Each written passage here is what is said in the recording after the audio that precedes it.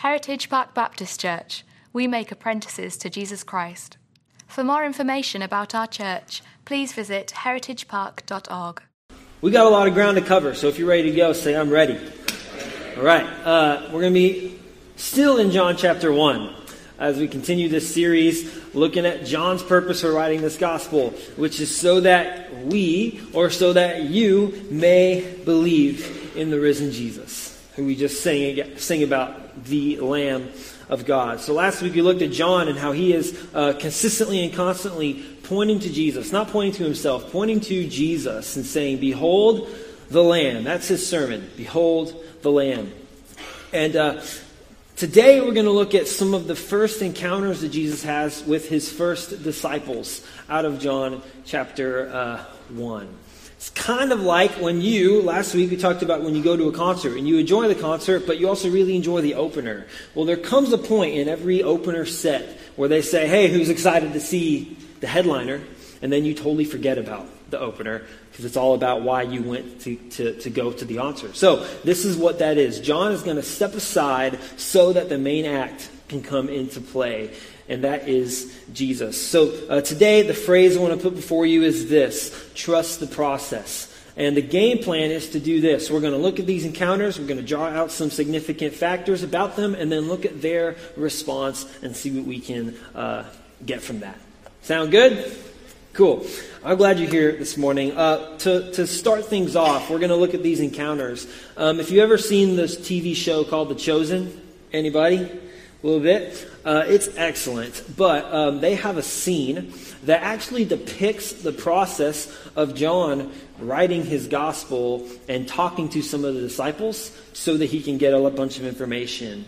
And today we're going to look at four disciples, Andrew, Peter, Philip, and Nathaniel. And this is a scene from that show that depicts John actually interviewing three of those disciples about this very passage. So let's watch this clip.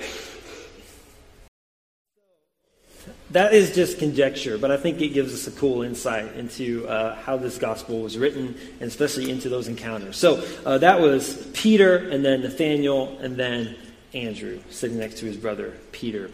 And I love that clip because of Peter at the end. He has to have the attention on himself. That's very much Peter and his personality. So we're going to look at those few encounters starting in John 1, verse 35. The next day again, John the Baptist was standing with two of his disciples, and he looked at Jesus as he walked by and said, behold, I'm eating a new bug, behold the Lamb of God. The two disciples heard him say this, and they followed Jesus. Jesus turned and saw them following and said to them, what are you seeking? And they said to him, Rabbi, which means teacher, where are you staying? He said to them, come and you will see. So they came and saw where he was staying, and they stayed with him that day, for it was about the 10th hour. One of the two who heard John speak and followed Jesus was Andrew, Simon Peter's brother. He first found his own brother Simon and said to him, we have found the Messiah, which means Christ. He brought him to Jesus. Jesus looked at him and said, you are Simon, the son of John. You shall be called Cephas, which means Peter. Okay, first thing I want to draw your attention to is right at the very top. John the Baptist is still doing what he does. He's still doing his thing, which is preaching this very simple message. Behold the Lamb of God. He doesn't have any quit in him. The next day, again, he is still preaching. And he does it in a very unique way. One that maybe like the church you grew up in, where they have like an altar call, right? You remember these altar calls where it says, come down here and respond. John's is so different. He's look over there. Look away from me. Meaning that John, he becomes transparent to the message. He becomes transparent to the person that he's been clearing a way for. He understands his role so perfectly. He understands his role so well. And this should be really the goal of every Christian as we operate, as we go in the world. To become transparent to who Jesus is. It's not what I have done plus what Jesus has done. It's all about what Jesus has done. John freaks out. Looks, behold, the Lamb of God. Every Christian to the Christian. That's our goal. Like no spoilers for this text. That's our goal. become transparent to who Jesus is. So he says this very short sermon, behold the Lamb of God. And who are the two people that respond? It's his people, his two friends, his two disciples, his followers. And it's amazing. They hear that very short sermon and on 5 words leave their whole lives behind. On 5 words, they leave their whole lives behind. So, John's method or task of sharing this news of the coming kingdom, his proclamation of that kingdom, does not serve his pride. He's transparent. So our proclamation cannot and does not serve our own pride. It does not serve our own pride. It is behold, it's look on him, it's gaze upon him.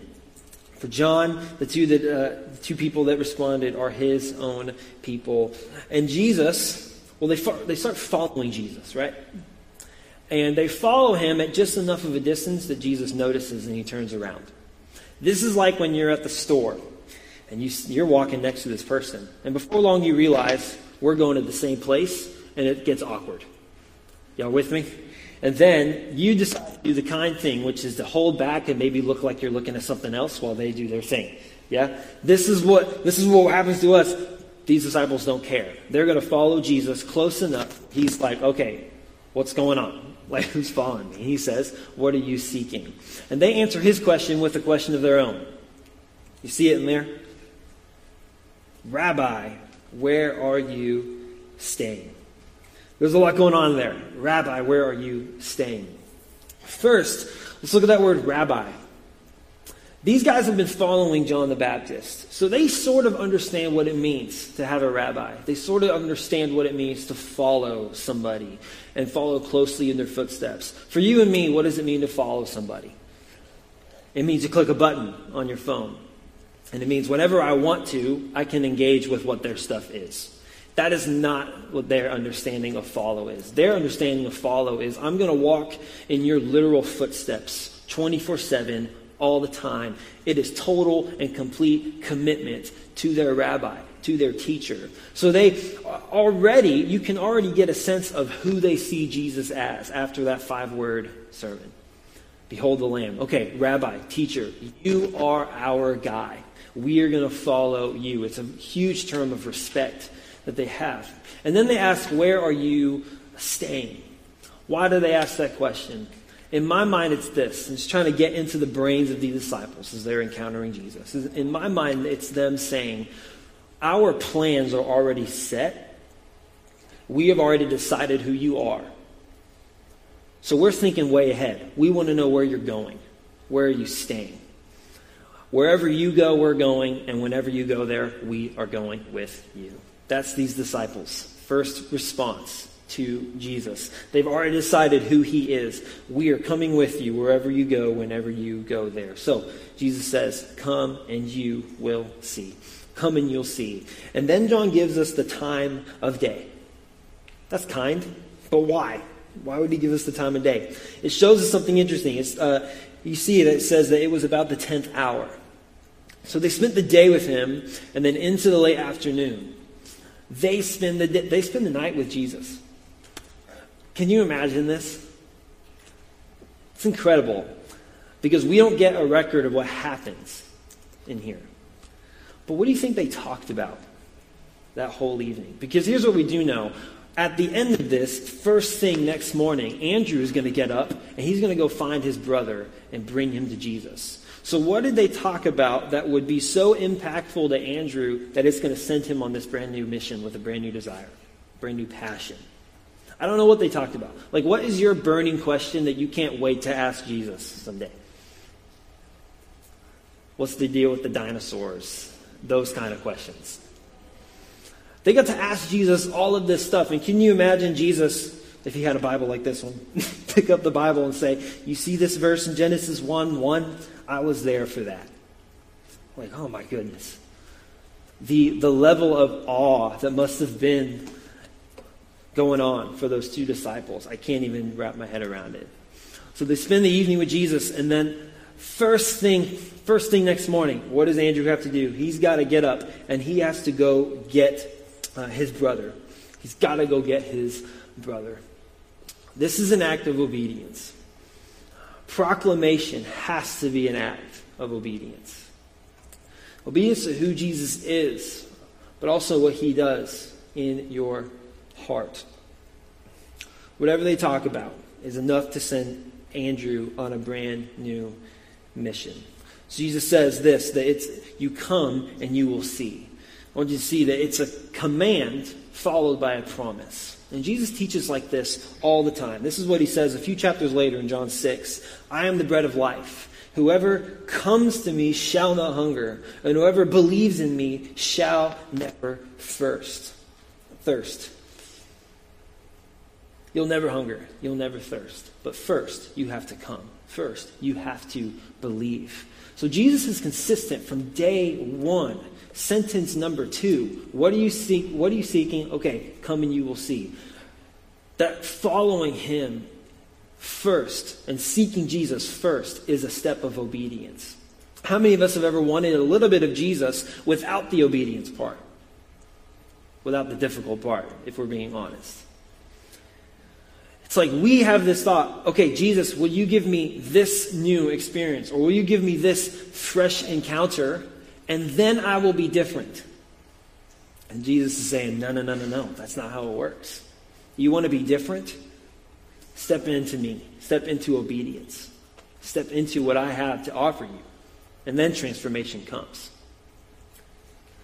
So, this proclamation begins with obedience. Seeking him takes obedience. This is an invitation to a kind of life that these disciples, they cannot even begin to dream for themselves. They cannot fathom what is going to come after they step in to follow Jesus. They have no idea. And that is what makes obedience obedience. You don't step into it so that you can know the outcome. You don't step into it for the outcome. You step into it because of who Jesus is, and he is Lord. That's what obedience is. So, Andrew, he has a new desire. He has this new passion. And then he's got to go, and he has to go get his brother. It says first thing. First thing, he goes and finds Simon. And he brings him to Jesus. And what Jesus says is incredible. He says, you are Simon, the son of John, and you shall be called Cephas, which means Peter. So keep this in mind. We know who Peter is as the reader, right? Like play his life in your brain for 2 seconds, right? We know his ups, we know his deep struggles, but we also know at the end he's going to be the most influential figure in the early church. Huge figure for the kingdom. We know that. Peter in this moment Simon didn't know this. Andrew doesn't know this, but Jesus does. So in Luke's account of this interaction, Peter puts up a little bit of a fight with Jesus. I don't want to do what you want me to do. But at the end of that interaction, Peter is on his knees before Jesus, if you remember that story. So combine that image of Peter on his knees before Jesus and this sudden name change, and you can arrive to the point that I think John is trying to give us with this. It is that Jesus knows who you are, but he also knows who you are going to become, which means that Jesus has the authority and the freedom to change your identity. Sometimes without an explanation. Sometimes without even a warning, or without even a word. Jesus has the authority to change our identity. So the result of seeking Jesus, you can see this on the screen for Andrew and Peter. The result that they have, number one, Andrew has a new desire, a new passion, a new mission. I'm going to go and get my brother and bring him into here. I want him to be part of this. Think about this. It's after one interaction with Jesus. Got to get up and go. And then number two, Peter, he has a brand new name. He has a brand new identity. And his identity is not found in who he is in that moment. His identity is found in who Jesus is going to make him. His identity is found in who he is going to become because of Jesus. What a security that we can latch onto. That Jesus does not see you and base his love for you on your right now. His love for you is found in him. Totally in him, towards you, and in what he is going to do in your life and through your life. So Jesus can change your identity. So, Andrew and Peter, they both have unique ways that they respond to Jesus. Behold the Lamb. Very short sermon. And now Jesus is taking these things about Andrew and Peter, these two brothers, and he's undoing them. It's crucial for this passage. He's undoing them so that they can be transformed and changed and called to something so much bigger than themselves. Let's keep going. Verse 43. We're going to meet two more disciples. The next day, Jesus decided to go to Galilee. He found Philip and said to him, "Follow me." Now Philip was from Bethsaida, the city of Andrew and Peter. Philip found Nathanael and said to him, "We have found him, of whom Moses in the law and also the prophets wrote, Jesus of Nazareth, the son of Joseph." Nathanael said to him, "Can anything good come out of Nazareth?" Philip said to him, "Come and see." Jesus saw Nathanael coming towards him and said to him, "Behold, an Israelite indeed, in whom there is no deceit." Nathanael said to him, "How do you know me?" And Jesus answered him, "Before Philip called you, when you were under the fig tree, I saw you." Nathanael answered him, "Rabbi, you are the Son of God, you are the King of Israel." And Jesus answered him, "Because I said to you, I saw you under the fig tree, do you believe? You will see greater things than these."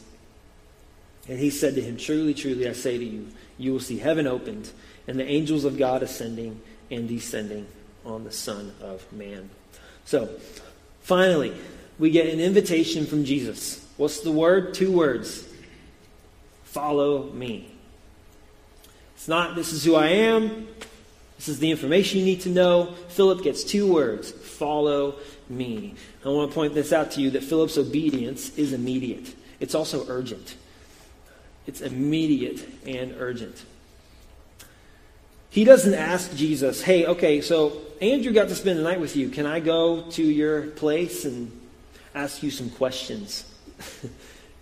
Can I get to know you a little bit? What am I getting myself into?" That's not Philip. Philip immediately, what does he do? He goes to find his friend, Nathanael.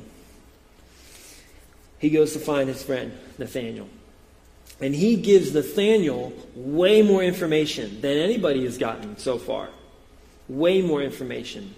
And where does that information come from? Because he got 2 words from Jesus. Follow me. Where does all of this stuff? He's talking about Moses. He's talking about prophets. Jesus of Nazareth. He's mentioning his dad. Where is all this coming from?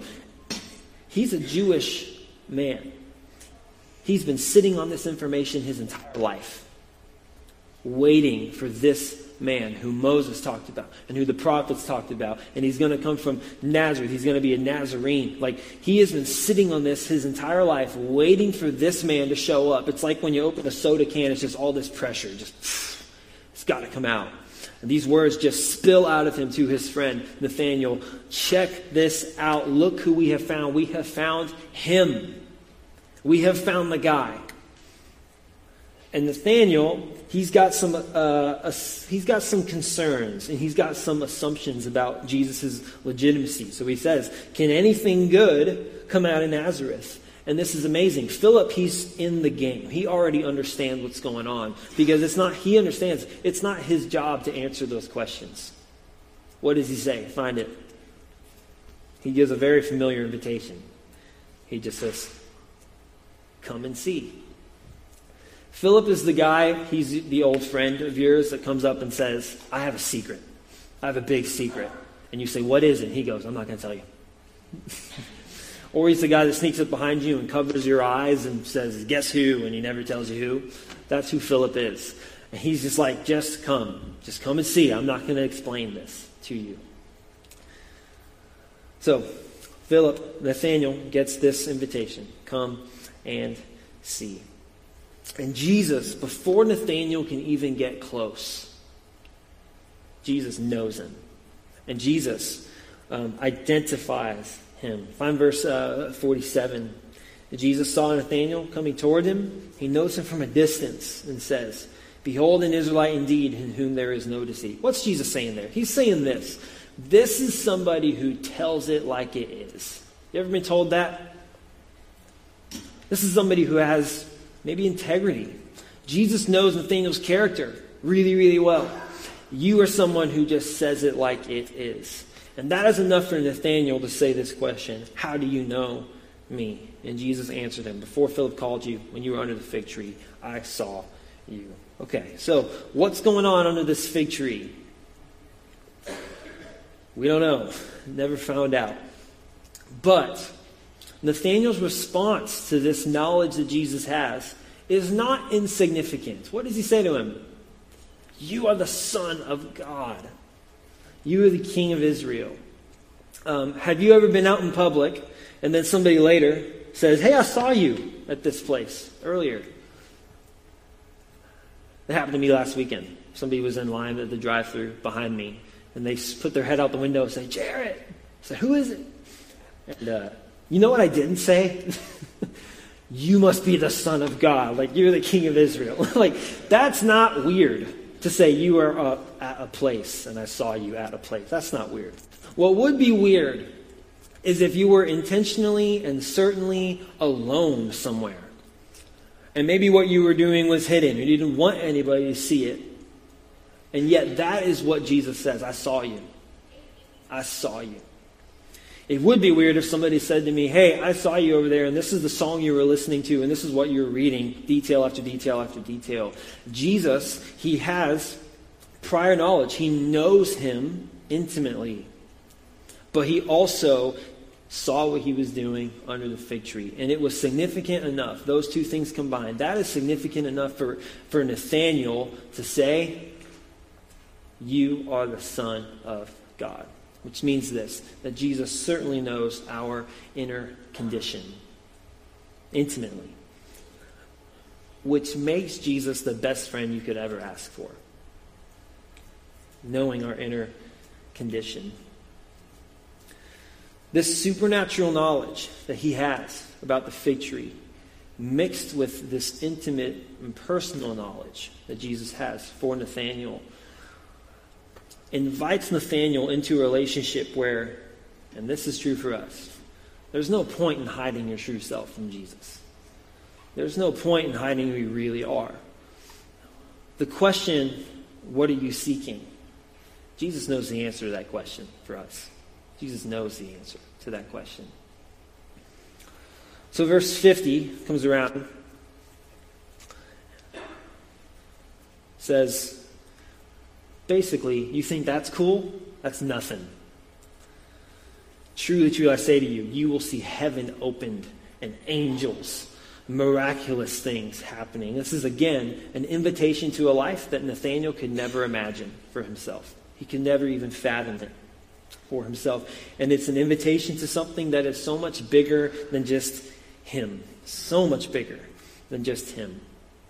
So Jesus knows us intimately, but he also has this huge and cosmic plan for us that we get to experience with him. So these four guys that all have a very unique experience and interaction with Jesus. Andrew, he's got a new desire. I got to go get Peter. Peter, he's got a new identity. He's got a brand new name. We don't hear a lot from him in this account, but he's got a new identity. Philip, immediate obedience and urgency. I've got to go get my friend. I got to tell him about this. Maybe he's wondering. Maybe he's been searching for this. And then Nathanael, he has this total vulnerability before Jesus. Understands. There's no point in trying to hide it. There's no point in wearing a mask. There's no point in wearing a Christian costume that looks like one thing on the outside but is not on the inside. No point in playing that game with Jesus because he knows my inner condition. So I love Nathanael's total vulnerability in this. And the fact that Jesus knows him so well that Nathanael, all of the assumptions he had about being from Nazareth or whatever, those things are dropped. They dissolve. How do you know me? Which validates Jesus' opinion of him. Love Nathanael. He's fascinating to me. All of them have these unique responses, but there is one thing that all of them have in common, and that is that these are simple men. Simple men. Maybe even nobodies. At least two of them are fishermen. Philip is from the same town as Peter and Andrew, which means they might be cut from the same cloth. They could be co-workers. They could be friends. These are simple guys. 1 Corinthians chapter 1:26 sheds light on why God does this. It says, for consider your calling, brothers. Not many of you were wise according to worldly standards. Not many were powerful. Not many were of noble birth. But God chose what is foolish in the world to shame the wise, and God chose what is weak in the world to shame the strong. God chose what is low and despised in the world, even things that are not, to bring to nothing things that are, that no human being might be able to boast in the presence of God. So Jesus chooses these simple men. He chooses the humble ones to begin his ministry. Just like John, he's humble, he's transparent. He invites them to begin this ministry with him so that the glory of God can be put on display. Not the glory of God plus their ability or plus their status or plus their nobility or their talent. It is purely God transforming a simple person into somebody who truly changes the world. So what's the point of that? The point is this, that Jesus can use us in our weakness, and Jesus can use us despite our strength. Meaning sometimes Jesus can reach down and elevate you. Other times Jesus has to humble you. And Jesus can use you in your weakness. Which means we do not have to be able, we don't have to be able to dig ourselves out of struggle. We don't have to be able to dig ourselves out of weakness. What do we have to be? We have to be vulnerable. We have to be true. We have to be honest before Jesus, who knows who we are, but who knows our inner condition. And we have to be able to say, Lord, you know me because you created me. That's how you know me. And I can be vulnerable before you because you are the greatest. The greatest that God has to offer. You are the greatest friend. You are the greatest source of security and support for me, Jesus. So, looking at these four guys, yes, they have unique interactions, as all of us do, with Jesus. But what is common is that Jesus takes all of our uniqueness, and this is what makes church family, is that he takes all of our uniqueness and boils it down to one common purpose, one common goal, one common mission in the church, and that is the proclamation of this kingdom. Here's the thing, when we look at ourselves, I feel like when we think about what does Jesus want from me, or this question, what are you seeking? If the answer to that question is anything other than, well, I'm seeking Jesus, I'm seeking your presence, then we're walking down this path that says, okay, Lord, I want you plus this, or I want you plus me. It's a really good way to tell who is Lord of my life. Do I want Jesus plus something? So, struggle. I think about Nathaniel with this. He has this vulnerability before the Lord. If we want to have that kind of vulnerability, that means we can look at our own struggle and say, okay, Jesus sees me in my weakness, but he also sympathizes with me in my weakness. He totally and completely understands my struggle. He even validates my struggle. But the great news about Jesus, what makes him such a good father, is that he doesn't leave you there. Jesus doesn't look at your vulnerability and say, thanks for that, good luck. No. Jesus looks at your vulnerability and says, well, he says in John later, 14, that I will not abandon you as orphans. That's great news, right? I will not abandon you as orphans. Jesus moves. Jesus responds to our deepest longings. He responds to our deepest sores or even our hidden insecurities. Jesus can see those, and he is the one that can lift us out of that weakness. Jesus is the one that can lift us out of that and say, guess what? You're not fatherless. You are not fatherless, and I am a good father. So, in closing today, I said at the beginning, trust the process. What is the process? It's very short. Number one, your response to Jesus. Think back to your first love, first time you came to Jesus. Where were you? How old were you? Think back on that. First time you accepted the gospel. What is your response to who Jesus is? And that's it. to his identity, to who Jesus is. What is your response to that? For these 4 men, they had very different interactions. They had new desires, but everything about them was undone so that they could be changed and transformed and then called to something so much bigger than themselves. So your response is the first step. And our response has to be what? A step of obedience. Has to be a step in obedience. So really, when we think about this, your response to Jesus, you can ask a follow-up question. Who do I follow? Who do I follow? And if your answer to that question is me, or maybe if your answer to that question is no one, you might look in a mirror. Or, maybe it is somebody that you actually literally tapped follow. Whoever your source is, who do I follow? If you want to get a really good look at who you follow or what or who might be the Lord of your life, you can look at how you spend your time. You can look at where your mind is occupied, and you can look at your resources, which is the kind way of saying your money. Time, mind, and money. Where do those things go? Where do those things hang out? That could be the Lord of your life. It could be the thing that's ruling you.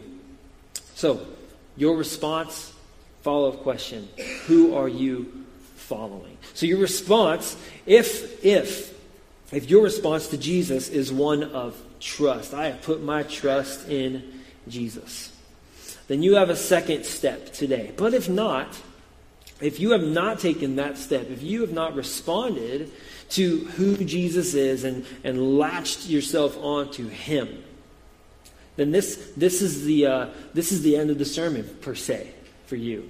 And I'm really, really, really glad you're here. And this is the invitation to step in obedience. Not wait for Jesus to do something miraculous so that then you'll be different. It is, no, I'm going to step in obedience and choose Jesus. That's the invitation for you today. If you're in Jesus, number 2 is your new purpose, is your proclamation.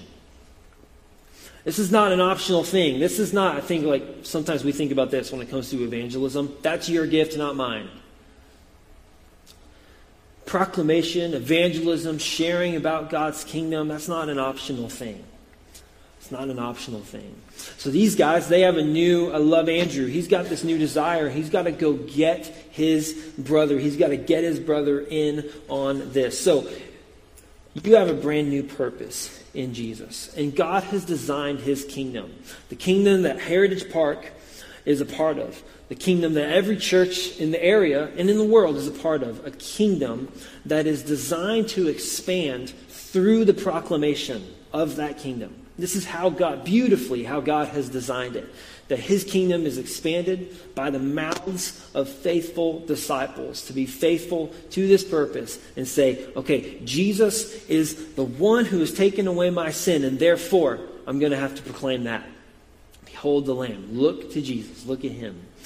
So our proclamation becomes our new purpose, and it is how God has designed his kingdom to spread.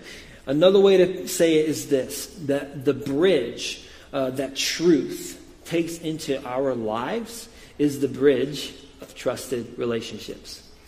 The bridge of trusted relationships. That's how truth comes in. So in here, we've got between brothers, Peter and Andrew. And then we've got between friends, Nathaniel and Philip. The bridge to truth comes in is the bridge of trusted relationships that say, look at him. I want to bring you to the King. That's how God has designed it. So that we, who end every service saying that Jesus reigns over everything, that we can proclaim that so that others may come and see, and then so that those others may proclaim the same thing. That's the mission. That's the purpose. Proclaim so that they may come and see and proclaim the same thing. That's the process. We respond and then we proclaim. That's the invitation in John chapter 1. To come and see and then proclaim it to the world. So we're going to go into a time of communion now. And you can close your stuff up if you need to. And do whatever you need to do. We're going to come into a time of communion. What is communion? In light of this passage, it is this. It is a family meal for people who have come and seen this Jesus who has taken away our sin. Communion is not a funeral service. It is done in remembrance, but it's also done in calling. That Jesus, this is what Jesus has done for me, and therefore I am different. Because just like we are undone in the presence of Jesus, Jesus was undone for us. Jesus was brought to the point of death by the breaking of his body and the spilling of his blood. So we break bread and we drink the cup. So this is a family meal. So you see the tables around the room, and you can actually get up and go get the elements and take it together with your people. But keep this in mind, that as you take communion, these elements, what do they represent? That Jesus was undone so that we could be made whole as a family of God under the name of Jesus. That's communion. So let me pray, and then you are free to get up and go grab your elements, and then we'll continue in worship. Let's pray. Jesus, thank you for what we can gain from these interactions, what we can gain from the few and simple words you say, and the invitation to come and see. Lord, if there's anybody in this room who has not come and seen, Lord, I pray that today would be the day that they nail that down. And for us who have, Jesus, I pray that we, as we take communion, as we think about your work, your finished work on the cross, Lord, help us to see and reflect what is your new purpose for us. What is our response? What do we need to put before you so that we can just latch ourselves onto your calling in life? Lord, we love you. Thank you for Jesus and what he has done on the cross, but also out of the grave so that we may know you. Lord, we love you. Pray these things in the name of Jesus. Amen.